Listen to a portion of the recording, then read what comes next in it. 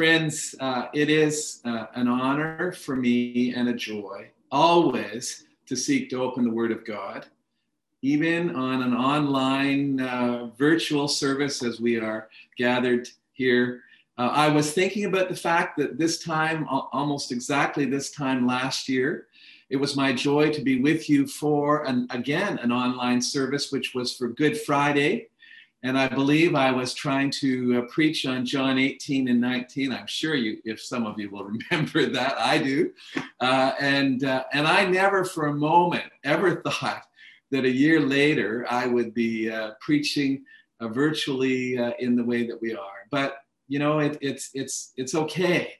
And the Lord lives and reigns. And one of the passages which in 2 Chronicles 20, there's a prayer of Jehoshaphat caught in the middle of an extraordinary thing. 3 nations poised to destroy Judah. He gathers the people together and he prays a very humble prayer. He says, Lord, we don't know what to do, but our eyes are on you. And I've found that to be a very helpful prayer. Just like Lord have mercy, Christ have mercy, Lord have mercy, are prayers which I've been praying a lot. And I encourage you to think so as well. Just as another thing, I don't know, there's something about these days caused me to be sort of reminiscing of days gone by. And when between the age of sort of 3 to 6, I was at the local Anglican church, what was called a little helper. I don't know if anybody else was a little helper, but I think the theme verse for little helpers was Jesus bids us shine with a pure, clear light.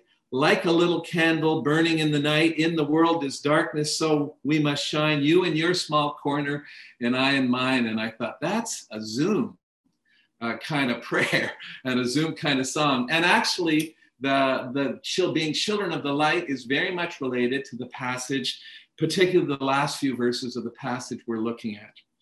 Now, we're taking a break from the Epistle of Hebrews, though part of it was read as our epistle today, but you have been making your way through this wonderful and important epistle. And last week, I believe, was Hebrews 12, 1-3, which was the final 3 verses of that whole section, which is primarily Hebrews 11, in which the writer of Hebrews is charging us to be those who endure in faith. And so finally, he comes to the point where he says, therefore, since we are surrounded by so great a cloud of witnesses, let us lay aside every weight and the sin which clings so closely, and let us run with endurance the race that is set before us. Here it is, looking to Jesus. That's what we want to do today, looking to Jesus, the founder and perfecter of our faith, who for the joy that was set before him endured the cross, despising the shame, and is seated at the right hand of the throne of God. Consider him who endured from sinners such hostility against himself, so that you may not grow weary or faint-hearted. And so we pivot very logically. Today is Lent 5, or Passion Sunday. And in the next few weeks, we're going to be thinking about Jesus locking on, setting his face like a flint towards Jerusalem. And then now he is in Jerusalem in the passage we're looking at. And he has only one thing in mind, which is the cross. And so that's what we're thinking about here today. We're looking, and if you would like to look in your Bibles to John 12, 20 to 36, I don't very often give titles to my sermons, but this sermon, if there was one word which I would title it, would be glorified. And the text is from John 12, 27 and 28. Jesus is saying, now is my soul troubled. And what shall I say? Father, save me from this hour. But for this purpose I've come to this hour. Father, glorify your name. Then a voice came from heaven. I have glorified it, and I will glorify it again. This passage and what I've just read of the Father speaking in audible terms is only the third and only time in the Gospels which recounts the Father speaking in audible terms of the Son. The first being the baptism of Jesus. You are my beloved Son in whom I am well pleased. the transfiguration of Jesus, basically the same message, except it says, listen to him. And then this passage, which we're looking at today. Now, there are 4 points, and I hope they'll become clear, but just let me tell you them before. All of these things come as a result of a question or sort of an interview which began where the Greeks, that is Gentiles, who were believers who were in Jerusalem because of the feast, said an interesting thing. They came to Philip, and said, "Sir, we would see Jesus." Now, this, again, talking about looking back, when I was first ordained, I was in a church in Burlington, Ontario, and engraved in the wood of the pulpit were these words, which said, "Sir, we would see Jesus." And no matter how I dragged my way in fear and trepidation, which I continue to do, and today I beg the Lord for mercy as I did each time I was there in that pulpit, but I loved it, "Sir, we would see Jesus," because I knew that was the only thing that people needed. And so it is that as a result of that, there are 4 points. Verses 20 to 23, point number 1, the hour has now come for the Son of Man to be glorified. That's point number 1. The hour has now come for the Son of Man to be glorified. Point number 2, by him going down to death. That's verses 24 to 26. Thirdly, by him being lifted up, verses 27 to 33. And fourthly, so receive the glory and choose to be children of the light, which is 34 to 36. Now, this passage is all about contrast, light, darkness, down, up. And again, while we're in this sort of nostalgia thing, when I was a young believer at the University of Guelph and involved in InterVarsity Christian Fellowship, in fact, I was around that time one summer, I met Robin Guinness, who was leading a beach evangelism at Grand Bend, and I would hitch up there for weekends, and that was a pretty extraordinary time. But during that time, occasionally, guys like me from Guelph, Ontario, would make our way into Toronto to what was called the Catacombs, the Jesus People. This was an extraordinary time of God working. And on this particular night, I think it was Thursday nights, Corrie ten Boom, the great Corrie ten Boom, was to speak. Now, if you may or may not have heard of her famous book, The Hiding Place, she and her sister and father in Holland harbored Jews for protection and eventually were caught. They were sent to concentration camp, which cost her both her father and her sister's life. She was just near the end of the war, released by a clerical error, and then she had this amazing ministry. And so now she's in her late 80s, and she's in Toronto, Ontario, Canada, speaking to the Catacombs. And there I was in the balcony. And I saw this quite frail looking woman. And there was a person who was assisting, who was literally hovering there to be with her. And there was just a microphone there in the middle of the kind of stage. And so she hobbled, this is my terms, mid-80s now seems quite young to me, but at that time I thought it was pretty old. And so and as she was making her way to the microphone, I was thinking, I hope she's going to make it, and I hope she's not going to fall over. Well, Corrie ten Boom started, and of course the atmosphere was electric. We were all there literally on the edges of our seats wanting to hear from this great woman of God. And she spoke in very thick Dutch accent, but very clearly and very precisely, and you could understand every word. And she said, to start, when you're in concentration camp, Satan tries to drive you down, but then Jesus comes and he sends you right up. And what we didn't know was she had a hard rubber ball in her hand, one of those, we call them super balls. And she said, just like this. And she went, wham. And there was this ball went boing, and the very tall church. And we all watched as this ball went up and down. It was extraordinary. And we didn't know she had it in her. And we were happy that it didn't hit her when it came down.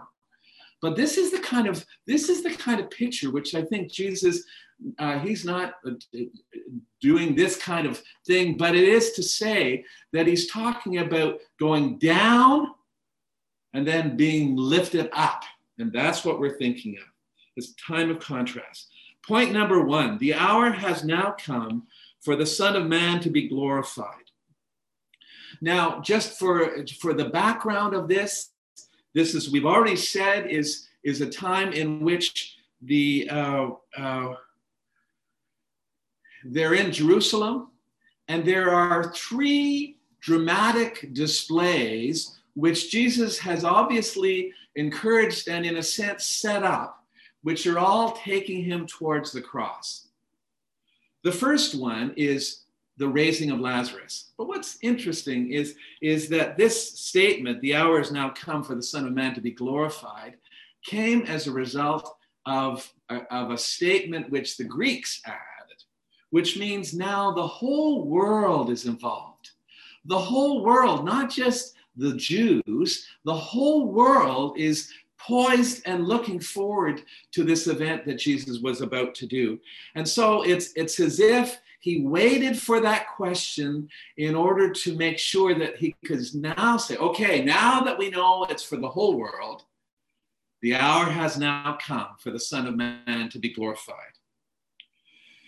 In the raising, the first one is the raising of Lazarus. And if you wanted to go back to a few pages in the gospel, John 11, 3 and 4, it's the word came, Jesus is not in hiding, but they had the religious leaders at the end of John 10 had actually taken up stones to kill him because he made himself equal to God, which he incidentally did not deny. But anyway, now gone to where it says John the Baptist had early done baptisms, and he's there. And it says, verse 3 and 4 of John 11, so the sisters sent to him saying, Lord, he whom you love is ill. But when Jesus heard it, he said, the illness does not lead to death. It's for the glory of God, so that the Son of Man may be glorified through it. Well, if you follow this lengthy passage, you'll discover, to the shock and dismay, particularly of the sisters, rather than Jesus picking up everything and rushing to Bethany where Lazarus was in his illness, grave illness, he stayed put. And in fact, it becomes clear that he did that on purpose. By verse 14 and 15, then Jesus told them plainly, Lazarus has now died. And for your sake, he said, I'm glad that I was not there, so that you may believe, but let us go to him. When he got there, not surprisingly, first Martha and then Mary, the 2 sisters, approached, and both had the same point in great disappointment. Lord, Rabbi, if you'd come earlier, Lazarus wouldn't have died. Jesus said, Lazarus will rise again. And Martha said, well, yeah, I know that. And, I know on the last day, etc. And Jesus said an extraordinary thing, verse 25 and 26. He said, I am the resurrection and the life. Whoever believes in me, though he die, yet shall he live. And everyone who lives and believes in me shall never die. Do you believe this?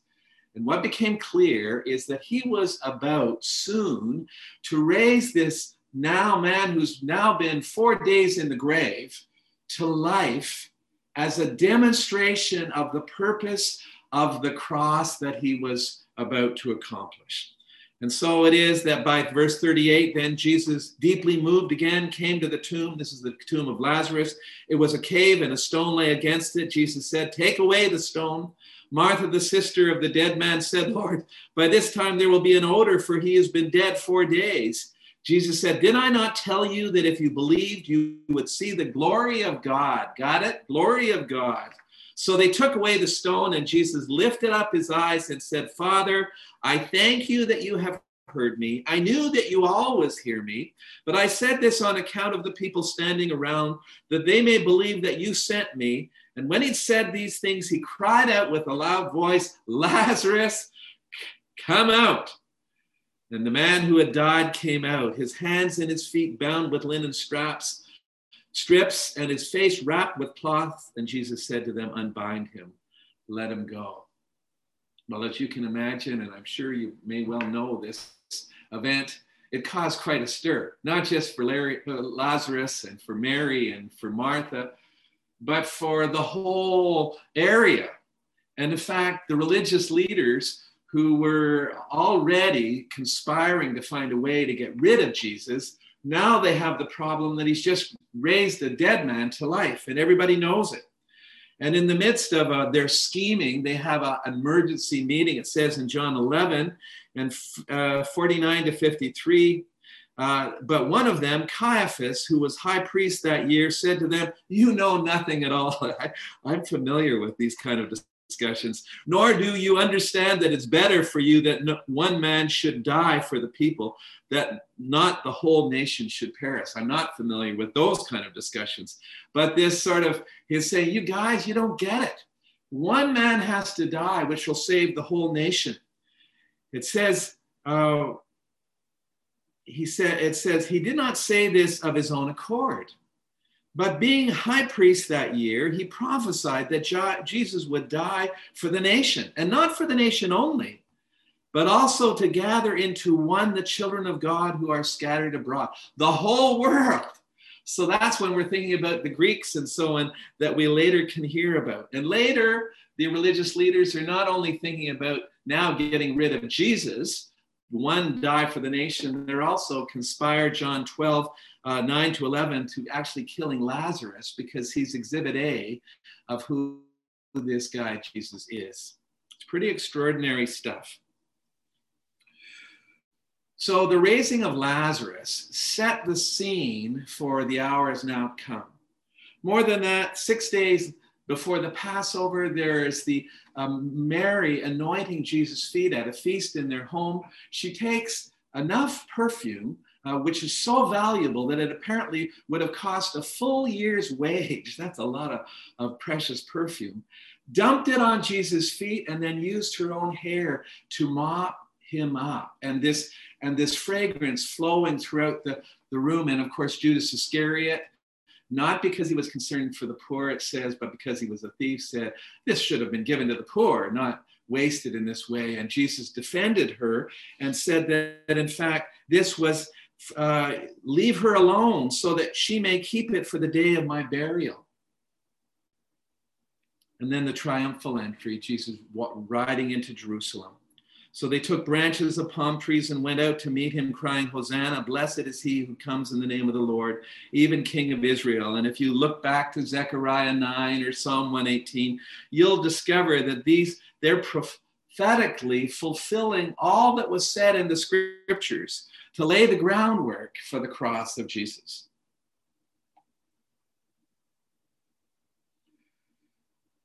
The hour has now come.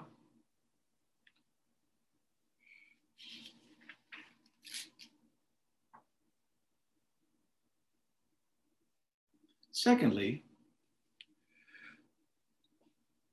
for the Son of Man to go to death. He says these words, which truly, truly I say to you, unless a grain of wheat falls into the earth, this is verse 24, and dies, it remains alone. But if it dies, it bears much fruit. Whoever loves his life loses it. Whoever hates his life in this world will keep it for eternal life. If anyone serves me, he must follow me, and where I am, there will my servant be also. If anyone serves me, the Father will honor him. This is a very interesting thing. In fact, there's two surprises in this one section. On the one hand, the one who is king, riding into Jerusalem gently, but nevertheless King of Kings and Lord of Lords, is acknowledging the fact that he has to die. And he uses the image of a seed of wheat. I worked, while we're going on nostalgia here, I worked for 4 summers as a university student at the crop science department of the University of Guelph. I was on the barley crew, not on the wheat crew. There was a wheat crew. But on the wheat crew, there was a guy who had come from what was then Czechoslovakia and smuggled out 1 head of wheat. So there'd be about maybe 10 or 15 seeds. Now, if he had just kept those as a kind of a trophy of nostalgia, it would have been kind of fun to have. I got this in Czechoslovakia when I worked there. But instead of that, he actually put those seeds in the ground. And that's the point. Jesus is saying, unless the seed dies, and he's talking about a burial into the ground, it dies alone. But if it was buried, it produces great fruit. And that's what happened to my friend in the wheat crew. It became the basis of a great line of wheat, which probably is still being prominent in Ontario to this day. And so it is that Jesus had to die for there to be a great harvest of people, for the joy set before him. But then again, you have to die. I have to die, my friend, as well. He said that if whoever loves his life loses it, and whoever hates his life in this world will keep it for eternal life. If anyone serves me, he must follow me, for where I am, there will your servant be also. It's dying in the sense of saying no to, first of all, who do you value the most? Your own will, your own self, or knowing who you were made for in the Lord Jesus? David said, because your loving kindness is better than life, I will praise thee. This is what we're talking about. You need to die to the point of thinking you're the most important thing. He is, and knowing him is what you're made for. You've got to die. You've got to die on the sense of who do you trust for your salvation? Is it you by your scrambling and you're doing the best you can? Or is it the Lord Jesus and his death and resurrection? Reminds me of Moses and the people of Israel with their back to the Red Sea. And Moses said, fear not, stand firm and see the salvation of the Lord, which he will work for you today. For the Egyptians whom you see today, you shall never see again. The Lord will fight for you, and you have only to be silent. Do nothing. Just stay there and watch. Well, actually, later he said, go forward right into the Red Sea. But it was that they had to die in the sense of allowing it to be all God that did it. David talks about, he picked me out of the miry clay, out of quicksand. The dying is that sense of in quicksand, every move you make takes you deeper. But so you have to let him put his great arms around you and pick you up out and put your feet on a rock.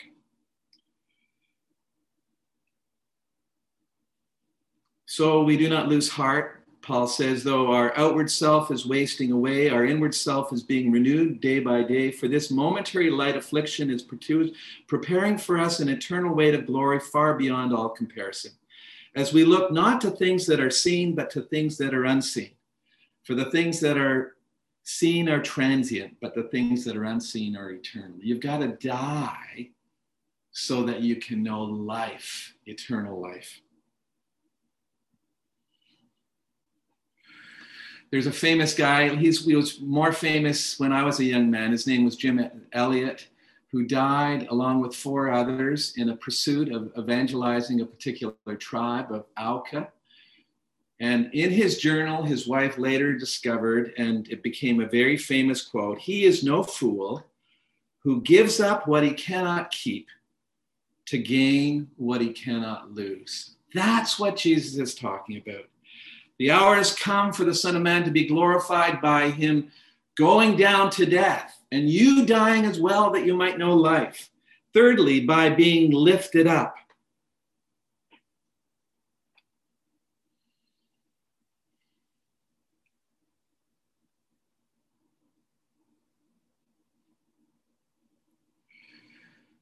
Now is my soul troubled, Jesus said. This is an extreme source of great turmoil and agony as he thought spiritually of what was heading for him on the cross. To be separated, he who eternally was with the Father, to be suddenly experiencing this measure of separation and judgment and hell for us. Father, save me from this hour, but for this purpose I have come to this hour. Glorify your name. Then a voice came from heaven, I have glorified it, and I will glorify it again. Jesus answered, the voice has come for your sake, not mine. Now is the judgment of this world. Now will the ruler of this world be cast out. And I, when I am lifted up from the earth, will draw all people to myself. He said this to show what kind of death he was going to die. There's a play on words here of the lifting up. Of course, in the cross, Jesus was lifted up and attached through the spikes in his hands and through his feet, and in this just extraordinary, horrific form of torture, execution. What a throne. What an enthronement.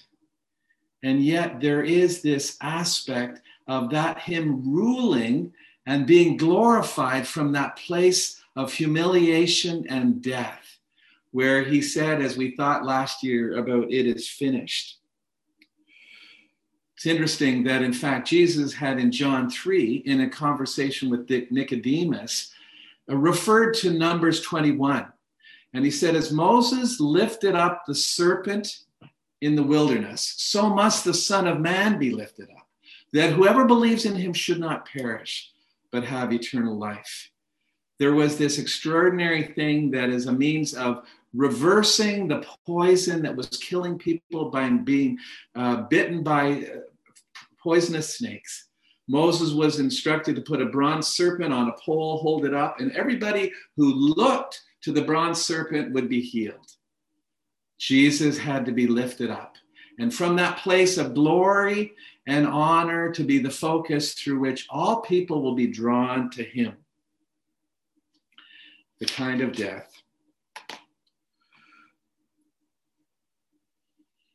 So receive the glory and choose to be children of the light. This last section is interesting.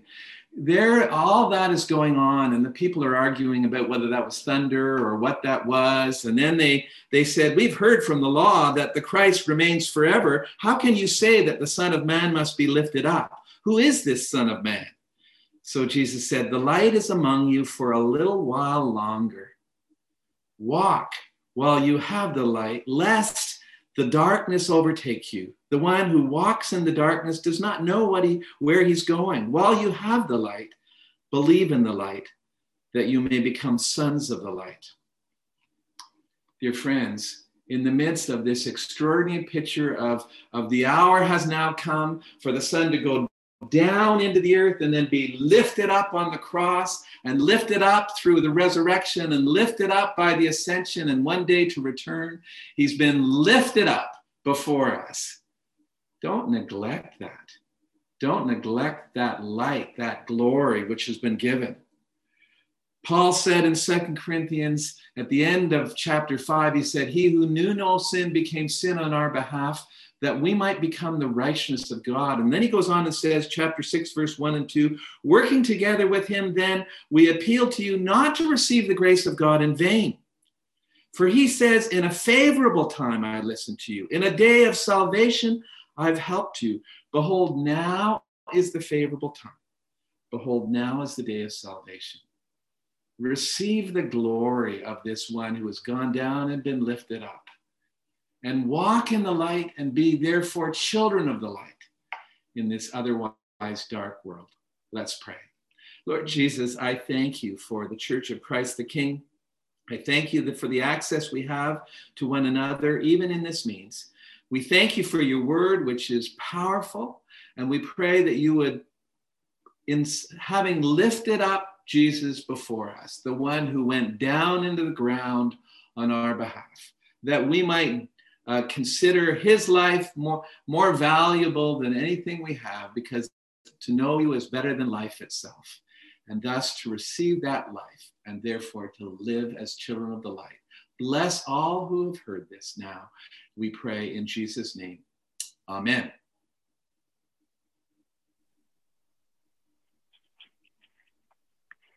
Let us now take a moment to reflect on the message which we have just heard.